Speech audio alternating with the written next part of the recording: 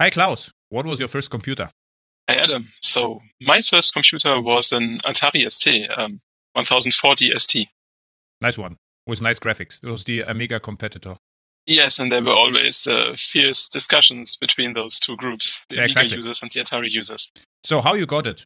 Actually, my father bought it, but I was quick also trying it out. I mean, it was, I think, about 13 when we got it. And first, my friends and I, we were doing games, of course, and quickly I sometimes got sick of just doing what the programs, the games prepared for me, and wanted to learn how I can do my own things there. So started programming. Started probably as many people at that time with BASIC. And there was this nice BASIC dialect, GFA BASIC at the time. GFR BASIC. I mean, at that time I just pronounced it in German. Okay. It was specific for Atari, I think.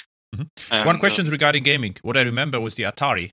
There was a game about martial arts. This was like a samurai or karate or something. But this was not. The graphics were beautiful. I only had the opportunity to watch it several times, but I remember vividly. There was like a figure with a sword or something like this. This was not like just karate fighting. So it was more than that. Do you remember the game? I don't know. There were several martial arts games. But the graphics were beautiful back then. Yeah, for that time. Yeah, sure. So I had the ZX Spectrum, and I know the Atari was a completely different world for me. Yeah, so in the beginning, we just had, as my father bought it for work, we just had this monochrome monitor. So in the beginning, I couldn't really participate. But later on, with my own saved money, I then bought that color monitor, and then CRT, of course. It was much nicer. Yeah. Your father was a programmer? No, not at all. Actually, he was a forester, but still he worked with the computer in his spare time and did things with text programs at the time and so on. Oh, even created databases and relational databases. Yeah, I worked in a city of Wolfsburg one time, and in the train back, there were in the train some people who had a conversation about transactions, satellites, and rabbits. And I say, rabbits? And then I say, okay, sorry. I'm not supposed to hear what you're saying, but it was way too interesting. Why you are tracking rabbits via satellites and why you need transactions? They say, yeah, we have the problem with, so they do some statistics, and they were, I think, in Nuremberg. And they have to count rabbits in Bavaria and to provide some statistics. And this is a hard job because they drive around with a multivan and try, to count the rabbits. Okay, not that interesting. And then they start with wild pigs. And I asked them, and they say, okay, the wild pigs is another problem because they have to catch them. And I don't know they have to catch them. There was a computer from Netherlands, and they have to attach the computer to the wild pig. And the computer measured, I don't know what, blood pressure and whatever. And then they had to catch the pig again to get the data. And this was very dangerous. And they say, because it's dangerous, this is the job of students. So, okay, understood. And then what I remember, I don't know whether you know peer-to-peer technology, Jackstar back then with Java. And I told them, okay, what you could do, you could build a pig network, between the pigs. So then one pig will transmit data to another pig, and then it's enough just to catch one pig, and it will get the data of the entire family, or how to call it. And they told me, this is great, because then they could, to measure to observe the behavior of pigs, how often one family, meets the other family, and this is a complete different area of research. And then they asked me, okay, they wanted to go out in the train in Nuremberg, but they stay until Munich. They bought another ticket, and we had conversation about design of such a system. So there was also, you said that your father was a forester with computer background, and this was exactly the same. They were like, scientists, and for me it was crazy interesting, to try. And they wanted to use satellites, to have pictures of the rabbits, but they were too small back then. And pigs would work, but for pigs they need another data. So I just immediately got the story about this was an institute for in German was Wildtierzuchtforschung or something like this. I remember this because I got the business cards from them and everything, right? So sorry for the interruption. So you started GFA Basic. Yes, and because the game became too boring and you wanted to do something else, is what I understood, right? Yes, exactly. So in the beginning, I tried some graphics and game programming, but not really stuck to it. And also, BASIC was not the real thing. So for Atari, like many other systems, C programming was actually the real thing. And at that time, I didn't have the internet, so I had to rely on books. The Atari ST Profi-Buch, I think it was called. Oh, okay. Was explaining all the BIOS in 24 hours, everything. Right? So everything was 24 hours or in 7 days. So Profi in for dummies. Okay, exactly.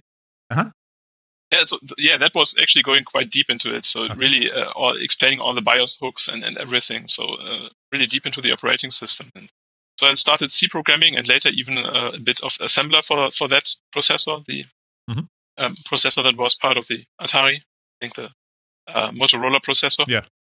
And did some optimized things. I remember that with those early hard disks we had. Yeah, one question. What is the very first program you wrote? Don't really remember, actually. But what was the idea? I know usually you would like to... Okay, so one of the first things I tried was motivated by games. I created some simple sprites, so a little icon, and tried to move it around the screen and used for loops for this. And so that was how I got the idea of for loops and coordinates on the screen. That was pretty much the first thing I remember, yeah. Okay, cool. Okay, and then you find out that BASIC is not the real thing? Or why you find it out? Because in the book and everywhere there were references to C and the C data structures of the operating system, and it was always cumbersome to make use of all these things from within BASIC. You had to use those commands for manipulating memory. I think peek and poke was called, and that was drove me crazy. Peek and poke. Yes. So the BASIC was okay, but I always ask now, how they got the idea what this is supposed to do. There was no way for me to find out what the numbers actually are meaning. This was, And you were also frustrated with peek and pokes? Yeah, so it was for manipulating those data structures that are then used for those operating system routines. And so in C, those were just normal, ordinary data structures, and it was very natural to deal with these things. And I know that I even saved my pocket money 400 marks at that time, quite a bit. 400? Now it's 200 euros, much more than that. Yeah.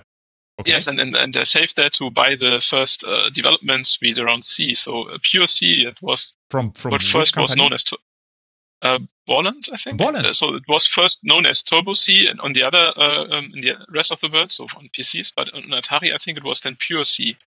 And so it was the compiler, the debugger, and everything. And how you installed that with floppies? Floppy disk or? Good question. I think I had it on floppies. I must have. When I started, we didn't even have a hard drive. As far as the smaller floppies or the larger one? The smaller ones. But they only it was double density, not high density. That's what I remember. But you have to do a hole, and then you had the high density, right? Yeah, but the floppy drive inside the Atari only could do double density. Ignore the holes. Yeah. Okay, so then you started with C, and what you did with C then? Better sprites? No, so one thing I remember is that I wanted to also create those user interfaces that were common already on the Atari. So with this graphics environment manager, GEM, I think, similar to what the Mac had at that time, and would have been still very advanced for the PC world. So that's what I was trying to do. So more utility development. And one of the things, when we got a hard drive, it was, I don't know, 10 or 20 megabytes or something. It still took quite some time to get the information how much space is still free on that hard drive. Okay. And I thought that might go better. And then I actually wrote a small assembler routine going through these data structures of the file allocation table and counting the free blocks, and embedded that then into a C program that did the whole user interfacing. How old were you back then? 15 or 16, I think. And how much time do you spend with computers? I don't know. At that time, quite a bit, I think. But 2 hours a day? Maybe. There was school, and I had still sports and everything. So Okay. I still had a life apart from computers, but Okay. It was quite a bit. Yeah, it's amazing. And what you did with the program, you could actually sell it, right? Yes, I called Atari because I told them that's my tool is much faster than what you have built into your operating systems, and they told me I should send it to them, but they never replied. So I don't know. This is how Apple started, probably, you know. Then Steve Jobs got it, and this was the initial, you know. Okay. Yeah, this is a pity, actually. If they would respond, you know, this would be this is a big deal for 15 years old.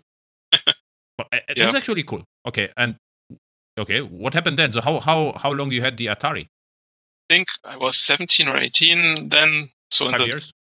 Yeah. When I then had to use a PC because I got my first programming job, so to speak. With 18? Doing some with 17. I was still at school, so. How you got it? I was doing some C programming for a small company nearby. So how you found the company? It was, I think, the uncle of some girl in my class, really just by local connections. Okay. And so it was DOS programming, and later on also Windows, Visual Studio then for Windows 3.1, I think. And for that I needed a PC. What the company did, and what you actually provided for them? So what you implemented? Did some software that is used to maintain programs for, I don't know the English terms for that, Werkzeug machine. The tooling, right? The tool machines. Yes. Yes. Mm-hmm. And those programs for those machines need to be maintained and edited somehow. And they developed those specific editors for those machines, and also some software to maintain the modules that are used for those machines. And I helped develop an editor for those machines. First on DOS and later on Windows. And help means you did larger parts, or you just formatted code? So what was your job? A bit more. So I started. So they just started exploring Windows at that time. So they still had just DOS, and I was, I think, pretty much the first person just looking at Visual Studio and all these tools and trying out how to use the Microsoft Foundation classes, I think it was called, to MFC. Do Windows programming, and then got into this UI programming for Windows a bit. And which school was it? You were at Gymnasium, German high school, or? Yes. Okay. Gymnasium, exactly. Yeah. Okay, so not bad, because Gymnasium is already pretty hard. So you had time to work, aside, and you are still live, and girls, friends with companies behind. So nice. And you started to study something, I suppose, computer science. Computer science, yeah. So, in Aachen. Okay, and you really knew that, the computer science is a thing, so you like that? Yes, so people warned me all the time because they said it's going to be hard and a lot of mathematics, but I always knew I had to do that, and I never regretted it, so yes. Yeah. So, at the university, so were you disappointed a bit, or you liked what happened to you at the university, or what was your experience? So the beginning was a bit hard because, at least at that time, I don't know how it is these days, it was a lot of theory and mathematics. Mm-hmm. But I didn't regret it or anything. We just had to make sure that we get our practice aside from the classes. So I was living in a dormitory where we had our own network, and got then into network administration there. And that was also when I got into contact with Linux. And so I made sure I got some practical experience aside from the university classes. Okay, cool. And you started to, which programming languages you use at the university? Still C? In the classes, we had to use some Lisp dialect scheme, it was called, and I was also doing C and C++. So C++ I started already for the Windows programming. And you liked Lisp? At that time, not that much, to be honest. Yeah. The functional programming came back over the past, 10 or 15 years, of course, with a lot of interesting languages, but at that time, I wasn't too impressed. So, as I saw Lisp at school, with all the brackets. Yes, exactly. I thought you are all crazy. No, excuse me. Regardless how great it is, I don't like it. This was my first reaction to Lisp. I said, okay, this will never fly. But it was good because a lot of people already had some experience, but usually with languages like Pascal. And so starting with this functional programming, the professor made sure that everybody started from scratch, and that was quite this interesting. Is a good trick, actually. Yeah, I had the same reaction to Objective-C. As I saw, the source code, I said, okay, this is somehow crazy. Sorry, this is like, but yeah.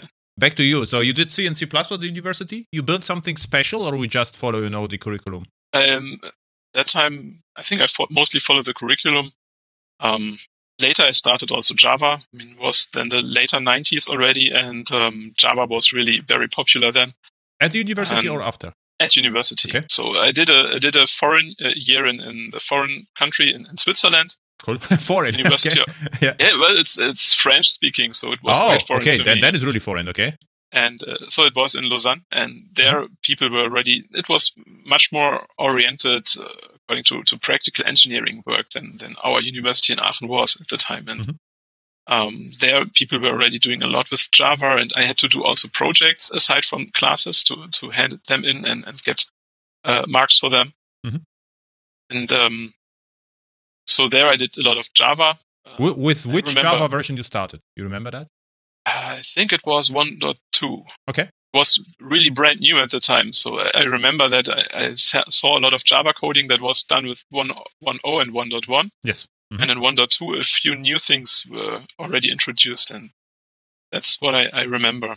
Cool. So you programmed at, didn't want to interrupt you. So what you did with Java at the university then? There were some interesting classes around genetic programming and genetic algorithms and all those concepts and computer science that are somehow motivated by biology. That was quite interesting, and I had to do a program then showing the genetic programming, so doing new generations of some optimization problem, mutations, and this fitness algorithm that then only lets survive the best individuals per generation to solve some optimization problems. Yeah. What's interesting with the genetic algorithms is they are, I would say, the idea is quite simple. As I remember, is you have two choices and you add some random stuff to it and you let it go and then evaluate. If it's better, then it will survive. Otherwise, it dies. It works roughly like this, right? Yes. So right. And I took a look at that because back then, I don't know whether you remember, like 5 to, I don't know, probably 8 years ago, they built an antenna for a satellite using genetic algorithm. And the antenna looked crazy, but it worked very well. It was built with such a genetic algorithm, right? Mm-hmm.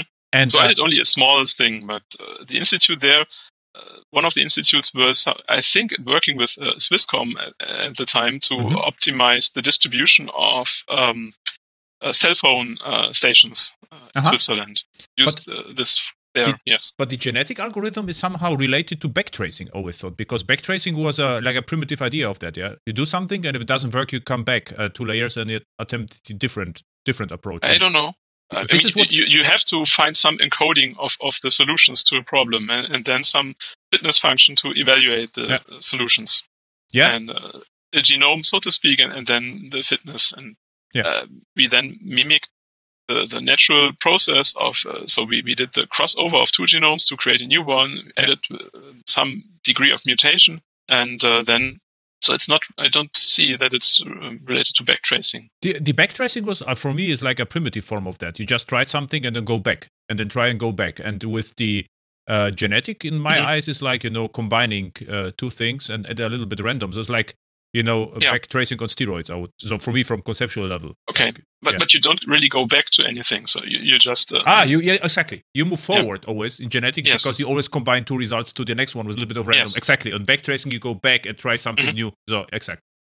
But I don't know why. I always know if I hear genetic algorithm, I always think about backtracking. And nowadays you could sell it as machine learning, probably, right? A simple form of that, maybe, yes. Yeah. Okay, yes. Nice. This sounds actually interesting, and I can imagine that you could do nice visualizations what actually happens in the system, right? Yes, and that's what I did in a Java applet. Okay. Yeah. This was interesting because you could look this was almost like a game, right? Yes. It was fun to watch then. How is it called? Mendel tree, where you can. Oh yeah, I know those. Yeah. I guess it will look almost like that. Okay, cool. You did this at the university. What else?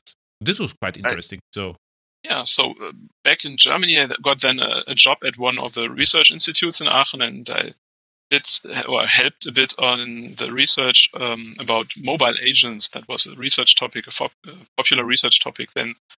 So little pieces of code that move through a network and decide on their own where to move next. Yeah. So then you remember probably the Egglet's framework, right? I think I heard about it, but this was from I think from IBM, and the agents were the next idea of Genie. I don't know whether you remember Genie, Java Intelligent Network Infrastructure.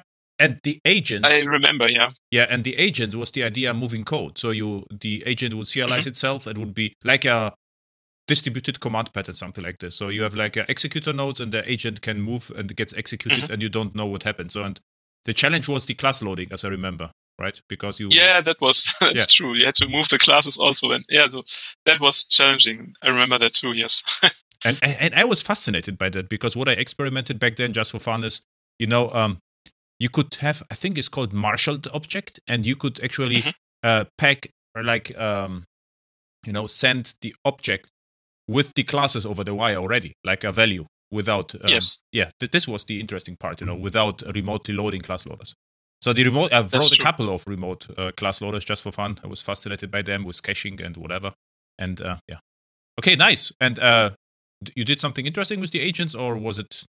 What I did then as a research project for graduation was I built some kind of load balancing service for them. So more like an information service for them, so that they could find out where to find the resources they need. And that was hierarchically it's motivated maybe from things like DNS and so on. And okay. These days, probably you would think of Prometheus or a federated Prometheus. I don't know, but or API gateway. Would I know like something like this? If you're saying this is like maybe it was really about measuring performance in several nodes. Oh, performance. Then Prometheus. Okay. Yes. Open matrix. Aggregating this further up the tree and moving it.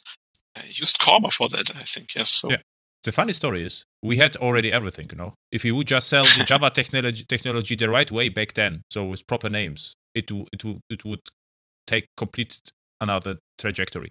What I remember, I saw Genie. For me, was Genie like the dream framework for microservices, because there was a load balancing built in. There was no central piece, and it was fairly simple, except the configuration. But you could abstract that.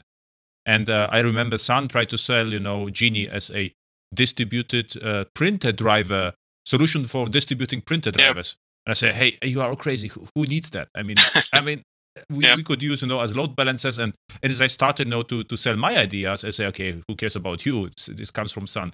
And the Sun had always, I don't know, at least in Germany, completely crazy ideas which had null chance, commercially. So this was like no one was interested in printer drivers and stuff like that. Mm-hmm. And then it started with, I remember, codec cameras at conference that they can install drivers. But I mean, who cares about cameras, drivers? And yeah, this was the problem a little bit. And then it took several years, and we get similar technology again with proper marketing, I would say. Yeah, so I think they were just a bit early. The network is the computer and all this. That was at that time just maybe too early for the mainstream. Yeah. And also cloud, the Sun Grid engine, I think they call it. Yeah. And I took a look at that, and I mean, what's the problematic part was, the packaging of the thing. It was even more terrible than Amazon Lambda 2 years ago. So you had, to create a zip and send it over the wire. Mm-hmm. And I asked them, we have already WARs. Why are you not creating, your application servers, put them to the cloud, and I just will ship, your WAR? It would be then serverless even. But there was competing department who didn't like properly the Java server guys and tried to create something from scratch. So this was a little problematic, I guess. Well, that was one of the companies I applied to after university, Sun Microsystems, I think in Nuremberg. And they were also doing grid computing, but it didn't work out. So. Okay, the grid didn't work out, or your my application? Okay. Probably both. So I mean. Okay, yeah. And okay, so the your application failed. Oh, sorry. Something interesting happened after your genetic algorithm, or sorry, not genetic, agent investigations. Oh, I mean that was my graduation. So and after that, I had to look for a job and looking for and it was in 2003. So the industry wasn't exactly in a good shape at that time. Yeah, exactly. But so I was lucky then and found that job at SAP in Walldorf. Yes. I think around 2003, I spent a lot of time in a little bit time in Walldorf. So I helped to build, I forgot, it was a kind of a web framework. So I tried to help them with the structure of the framework. I forgot the name. Could you imagine that it's WebDynpro? Yes, the first version. That was in Valda. That was quite new at that time, I remember, yes. Yeah, and then I spent many weeks in St. Leon, I think. This is right, the city? Mm-hmm. Yeah. And then I taught, the ABAP program is Java. Yes. And this was very interesting to me because they had a really nice background, and we had conversations about, the ABAP virtual machine. And I even met a guy, I don't know how, he actually created the virtual machine with the other guy, very famous guy from SAP, the founder of SAP. What is the name? Plato, right? Hasso Plattner, yeah. I think is the guy who created, and there was like another guy, and both created in some garage the first version of the ABAP, and we had chat about that. So those were crazy times back then, and it was really interesting to convince ABAP programmers to learn Java because they were happy with ABAP. So they couldn't understand why we have external IDE, and they had everything integrated, and they challenged me. They challenged me and say, okay, I don't know ABAP at all. I can just show you how I do those things. And this is how we started to like each other, because I showed them a little bit of my world. I asked how it looks looks in ABAP and SAP, and I learned a lot. And it was, for me, from then, this SAP system became a little bit more interesting. But before that, I thought it's like a boring, I don't know, report generator. But then it's okay, this is almost similar architecture like what Java has, actually. Yeah, so I can imagine how that impression is created, that it's boring. But at the time when it was created, I think that architecture was quite visionary. Yeah, and absolutely. Yeah. Funny, though, I was in St. Leon Road at that time too, probably for my first classes at SAP to get my introduction to the company and everything. And I was already familiar with Java, and I had to learn ABAP at that time to do my job. So. And what I also remember, the Java move from SAP was caused by a young CTO of SAP. I forgot his name. Mm-hmm. And Shai Agassi. Yeah, exactly. And he wanted to have the Java, and then nice Java things happens in SAP. Okay, cool. So if we can talk about that, so at SAP, what you did then? What you started with? Was it a complete switch gears and did something completely different, or you stick with your with agents and stuff like that? No, I mean, it was a bit more to the ground, I would say. I mean, you have to solve actual problems people have, and so what I did is, yes, actually, I approached the SAP recruiters at CeBIT and said I want to do distributed systems, middleware for distributed systems. That was what I told them. Mm-hmm. And then I started in a department that developed a component called master data management. So it's about moving master data between different systems, and so the actual distributed systems aspect wasn't too strong from my perspective, as I was used to much more technical things. But I learned a lot about the whole enterprise world, enterprise software world. And so looking back at that, so I really learned a lot, even though at that time I may not have liked it all the time, but was quite interesting. Yeah. And you used Java? Not that much. I still used ABAP at that time. Okay. So ABAP was also used internally to program things. Okay, yes. I thought it was like an external language, and internally you're using C, Java, or something else. No. I mean, still today, a lot of the SAP applications are programmed in ABAP. So. And then you, at one point, did Java again at SAP, or stick with ABAP? A bit, yeah, but much later. So we had this integration component. At that time, it was called Exchange Infrastructure. That is one of those enterprise integration frameworks, and this did things like use either Java or XSLT for mapping data structures. So I had some look also at that, but not that much. So I was mainly doing ABAP, yes. Okay. Those times. Is the framework has something to do with the Java Resource Adapter? Because I use sometimes the JCA, which was called by SAP JRR, to call SAP routines from Java. So in several projects back then. Is it part of that, or is something different? You know that? I sometimes also used that. So that might also be related to what is called JCO at SAP. JCO, exactly. The JCO is the lower level, and this is wrapped with Java Resource Adapter. Yeah, I remember. Yeah. And the JCO, you had to know I forgot the name of the routines at the SAP part. And then it RCs. Yeah, exactly. And then it almost worked like a stored procedure call from Java. And I was able to install that on different application servers. So I got some jobs, to help people to work with that. And it worked actually well. So if you knew, the name of the routines and the input and output parameters, that's also unusual as I remember, you could get result from a parameter, I think. Yes. Yeah. Yes. Yeah, and this worked actually well. And we abstracted that with a thin, layer, one Pojo, which abstracted that, and they used that, and everyone was happy. So, and everyone was surprised how easy it actually was. Yes, yeah, I can imagine. I mean, it's even more easy in between two ABAP-based systems because it's then very natural to the programming language. It's really like calling a local function, and so yeah. So now, but yeah. And you did something interesting with Java at SAP, or you are just now chief ABAP officer? Oh no. Later, several years later, I was doing a bit more on Java again. We had to investigate different application servers,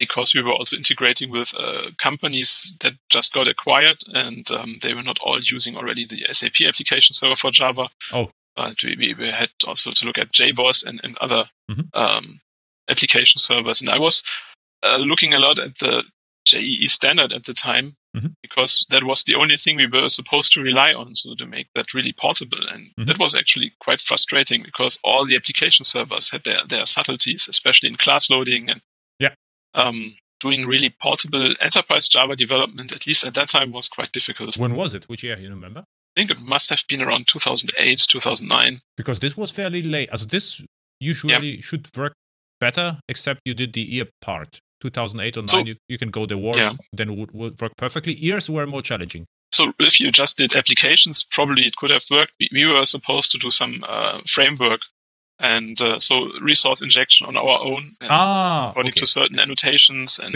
but this is not standardized at all.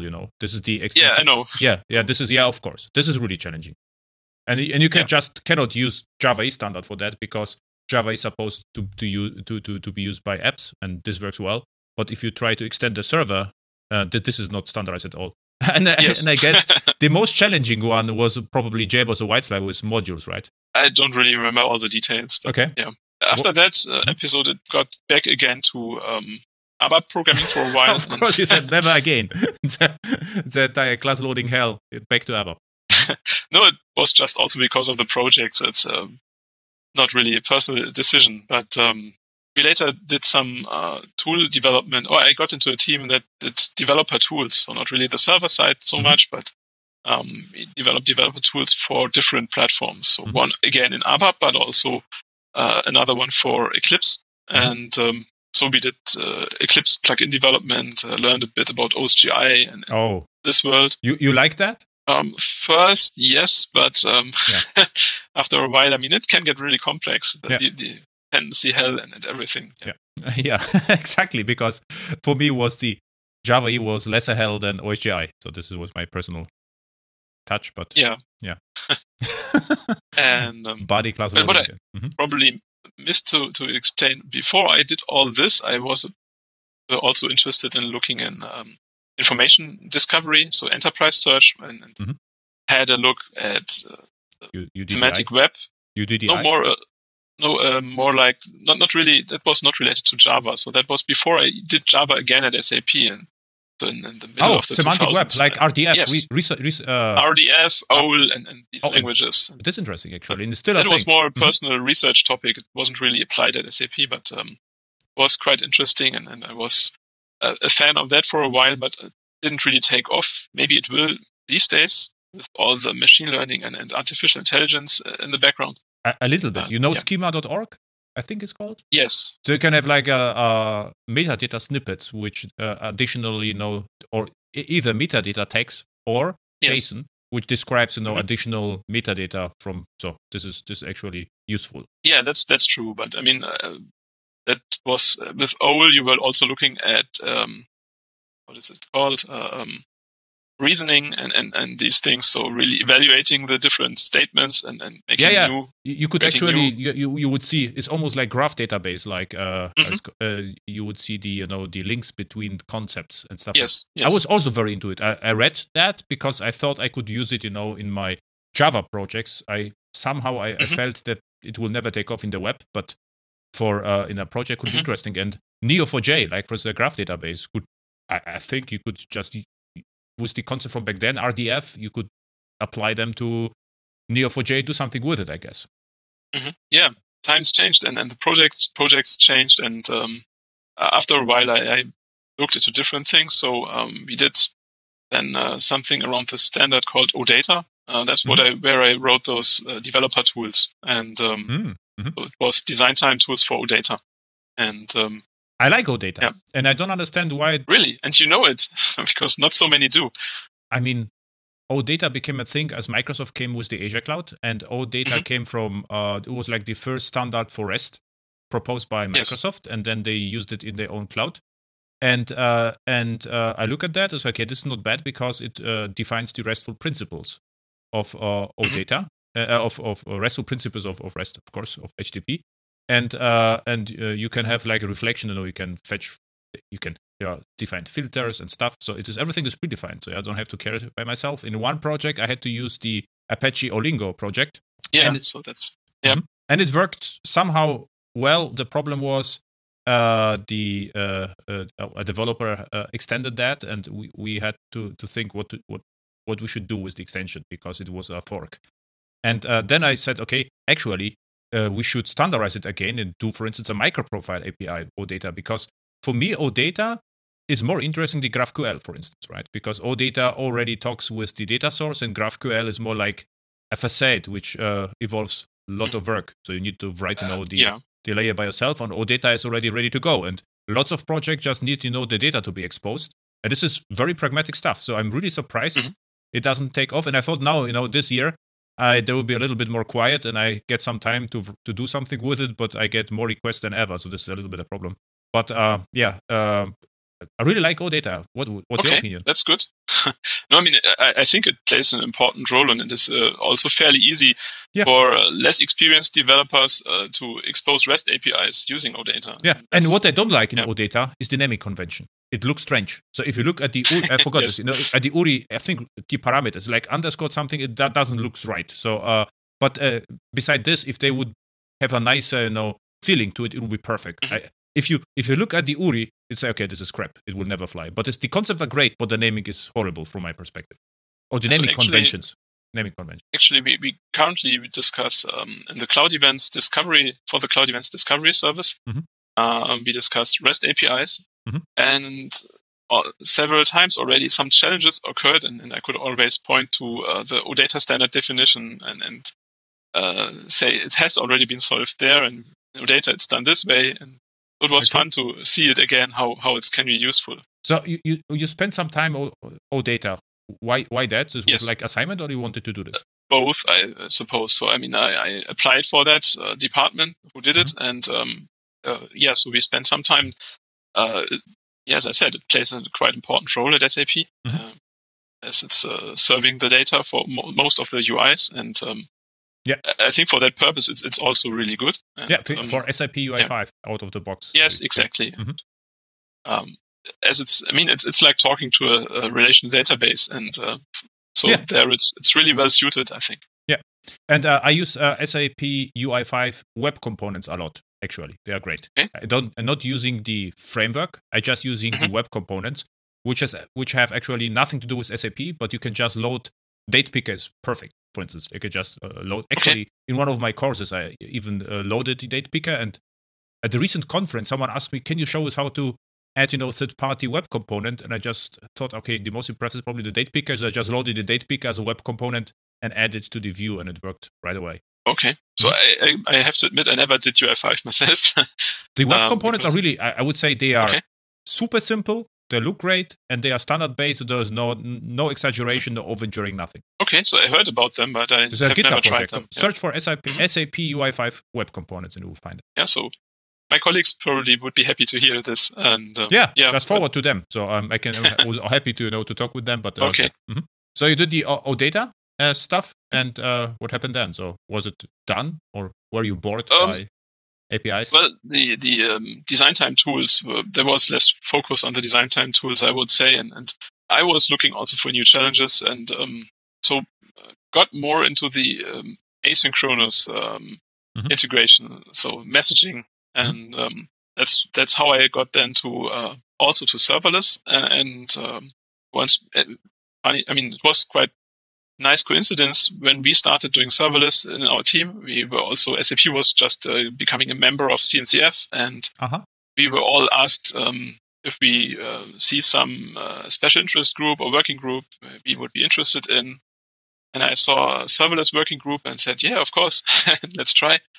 And the next coincidence, at that time, they were just getting started doing the cloud event standard. It wasn't even called cloud events yet. So that name was only found a few weeks later. And so I kept participating. Yeah, about a bit more than 2 years ago, I think, yeah. First, serverless. Is there any standard for serverless, actually? I don't think so, right? So serverless is just, there's a couple of implementation, but there is no standards as far as I know, right?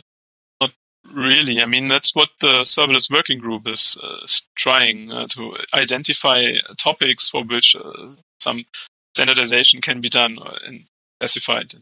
But that's how nothing released yet, right? So cloud events is one part, because events play an important role in triggering functions and everything. So that's why we started with this. And there is another specification about serverless workflows. So also done from within the serverless working group. I think they are just, I'm not sure what the status is, but I think they are becoming a project on their own now. And what's the purpose of serverless workflows? So what does this mean? Put it short, I think it's doing similar things to what the step functions, I think it's called in Lambda. Okay. So what they are doing there, so you execute functions, you that again create some events, and those events then trigger something else, and so you have these automatons. I think it's basically you create events, you create a new state, and that triggers again something, and a new event is created, and so on. Yeah, and it's a bit like a state machine, yes. And serverless is, I would say, very similar to almost agents, reverse agents, because for me, serverless like a distributed command pattern again. So a serverless function is a command which is triggered by something, and this was not standardized. Now they try to standardize that with so-called cloud event. This is my understanding. And the cool part is that the cloud event spec is actually fairly simple. So this is like a JSON structure, and I actually using cloud events if I need an inspiration or idea how a message should look like in Java. I just pick cloud event because there's nothing else available right now, and this is, you don't even need a framework. I use just JSON-B, and this is like, you need, I think, a type, and type is mandatory. Then you have the extensions, and there's just type, source, exactly. We'll go through this. I think this is type, source, and the payload is an extension, right? It's called. No, the payload is. We in the beginning had an attribute for this called data, but it's now depends on the protocol binding if it's actually an attribute called data or if it's just the payload of a message. So I think it's type, source, the version of the cloud event specification that is used, so spec version, and an event ID. I think those are the mandatory fields. Exactly. And the event and type have to be unique, so far as I know, right? The combination of both. Source and ID, I think. Source and ID, exactly. So not just source and ID. And type is a MIME type. No, type is something that is supposed, or it should be a namespace, reverse DNS namespace event type. So you also have content type, maybe, or data content type. The data content type, this is what's inside. This is what I meant, sorry. This is the, but this was the MIME type, more or less. So exactly. What is encoded in the message? What is the type of the message? Okay, this is the, how do you call it, content type? Right? Data content type, data content type. Exact name. And what is your type? So what you mentioned now, this is just the namespace, right? So we know from where. Yes. Okay. So the type of the event, what happened, so to speak. So source it is where did it happen. Type is what happened, and then there is an optional field called subject, and then you could say to what happened this. So that's then again what you can have. Yeah, and then we have content type, which is which says what's inside this JSON structure, because you could send inside a JSON, XML, JSON, whatever. This is the MIME type, so you have to know how to extract the information from there, and this is basically it, right? Yes. But in general application, if I would send a cloud event from a microservice, I would use the source would be the URI of my microservice. I could just use the URI of a microservice as the origin where it happens, and the UID I would just create a simple counter, because then it would be unique. This would be a proper way of using cloud events. Yes. Yeah. So for the source, you're quite free to what you want to use there. It's just a URI reference.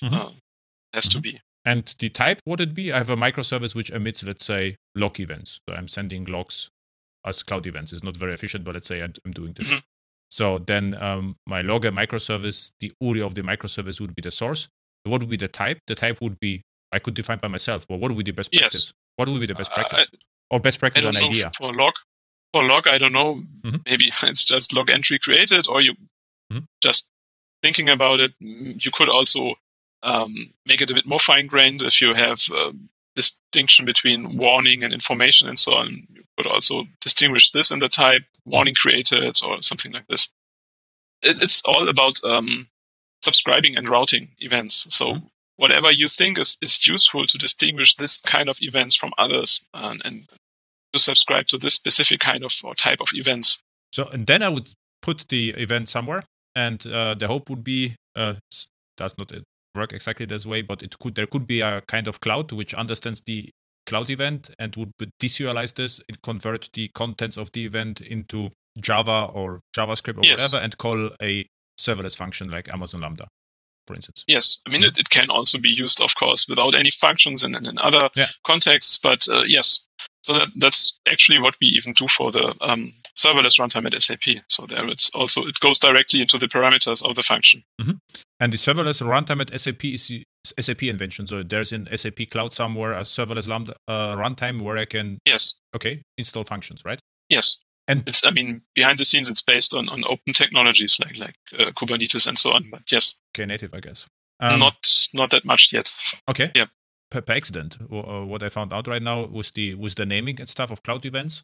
I named my Kafka events very similar what we talk about now. So what was the idea behind the event, why it happened, what happened, and the timestamp and the payload. Actually, we could use cloud events, as a template to send for creation of Kafka events, just as an idea of the rough structure, right? Yeah, sure. I mean, there are protocol bindings for all those messaging technologies like Kafka, NATS, AMQP, MQTT, and so on. Even JAX-RS. I saw there is an example. If you click on Java, really? there's an example for JAX-RS, and I think JSON P with the REST easy or something. So I was a stunt that is already available for Jakarta or microprofile.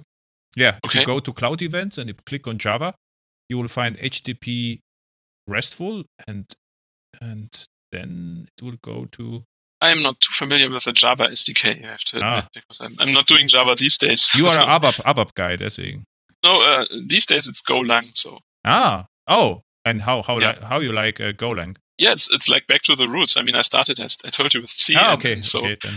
Go is kind of a logical consequence, or an evolution to C, I think. Why not Rust? Well, I would also look into Rust for sure, but I mean, in the Kubernetes space, Go is just that important. I mean, you have all the libraries and everything. So, but Go, so Kubernetes, the newer stuff, is created with Rust already, right? So it's not like Rust is a little bit more popular because it's even smaller than Go. It's not that. I heard that it's gaining popularity and that it's really catching up with regards to usage in the Kubernetes environment.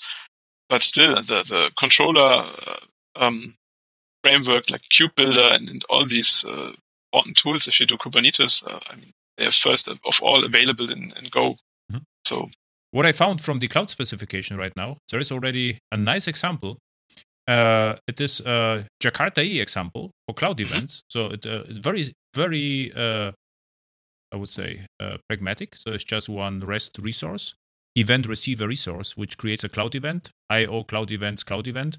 And the coordinates are cloud event, HTTP, RESTful, WS, and the version 2. And this is 2 days ago it happened. So that was the recent version.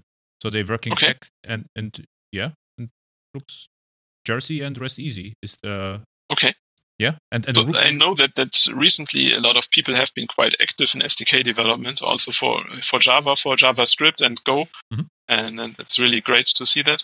And from Java, the how to create a cloud event is cloud event.v1, which is the cloud event builder, cloud event builder.v1 with ID, with type, with source. And the source is, of course, uri.create. Type is example vertex in this particular case, and the ID is hello, and then build, and you have your event. Yeah. So it's very pragmatic. It has been the goal from the beginning to keep it very simple. So in the first months of the cloud events discussions in the serverless working group, there have been quite a few discussions about introducing new attributes, and always some people were then asking again and again, do we need this? Is it really important? And so on. Let's make it an extension. People might use it, but we don't want to have it in the core. So it was really great effort to keep it very simple and small. Yeah, how it should be. Otherwise, it becomes the new SOAP. It also had, routing and there are some people in the group who have vivid memories of that and exactly want to avoid that. Exactly, right. Because the SOAP was, sold as the solution, and it was misused as a remote procedure call at the end. And I was not aware of any projects with, extensive use of routing and all the nice stuff which was in SOAP but was never used. This would make me angry, actually, SOAP, because, the architects and everyone, we need SOAP because everything is solved, routing and so forth, and we won't implement this by ourselves. And then at the end of the day, it was used a remote procedure call just to send, XML as a string array. Yeah. And this is okay. This is like not very honest with, Okay, so what are the goals? Or so what I know, as the spec right now is not that long. And this is at GitHub. This is just a markdown of cloud events. I would say probably, 50 pages. I have to look. And that is very readable. And so what you're working then? Is it not done yet? Or, what is to do? So the specification for cloud events is rather stable right now. We finished the 1.0, I think, about a year ago almost. And we are now looking into further topics around it. So we met last year in San Diego at KubeCon and discussed what to do next. And had several candidates for topics. And so two of the most important topics we identified were discovery and subscription. So to standardize more on discovering cloud events in a landscape and also on subscribing to them. So to create a standardized subscription API. And that's what's currently being worked on, those two. In addition, by now, there has been a contribution from Microsoft about a schema registry. So schemas play an important role in cloud events. And so there's also now specification for a standardized API to access a schema registry. Okay. And the subscription or publish subscribe, what you're working on right now, is it almost like JMS, right? So I can subscribe to topics probably and then receive the events, or what's the idea is to really rely on cloud event attributes. So to hide the messaging behind the scenes and so do subscriptions based on those attributes we discussed. So the source or the subject, because cloud events are supposed to be routed across several hops and can even switch protocols on their way. So that's the cool idea of that. Yes. That there will be no topics. The topics are ad hoc created by attributes of the cloud events, right? Yes, and maybe by the infrastructure, not really part of the specification. No, but conceptually. Yep. So I could just send a cloud event to the cloud, and let's say to the the entire cloud, not just Microsoft or SAP or whatever. So the entire cloud, and then because my cloud event, I have to be more precise right now, has the source type and ID. With that, there's like a virtual channels where I can subscribe, and they are supposed to be unique. And then I will receive the event. Of course, in practice, we will get brokers and channels or topics or whatever, because it's impossible just to send something and hope it will arrive. But exactly. Yeah. But I think in practice we will get topics, and in the topics are different cloud events, and we can subscribe directly to attributes of the cloud event, right? Yes. So the subscription API sees both cases. So one thing is called the native subscription capabilities in messaging protocols like MQTT or MQP. You already have something like a topic and can subscribe to that by the means of that protocol. But in other protocols, or when you want to have more something like it's called a push style event. The most prominent case would probably be a webhook. you then can use that subscription API we are specifying there to subscribe to events. And will you get something like an expression language? So I say, I'm just interested in will be exact match or partial match or stuff like that. So you know what I mean? So far we have just so we already have planned to have different filter types in those subscriptions. So far we just have specified what we call a basic filter set, where you just do I think it's prefix, suffix matching or exact matching.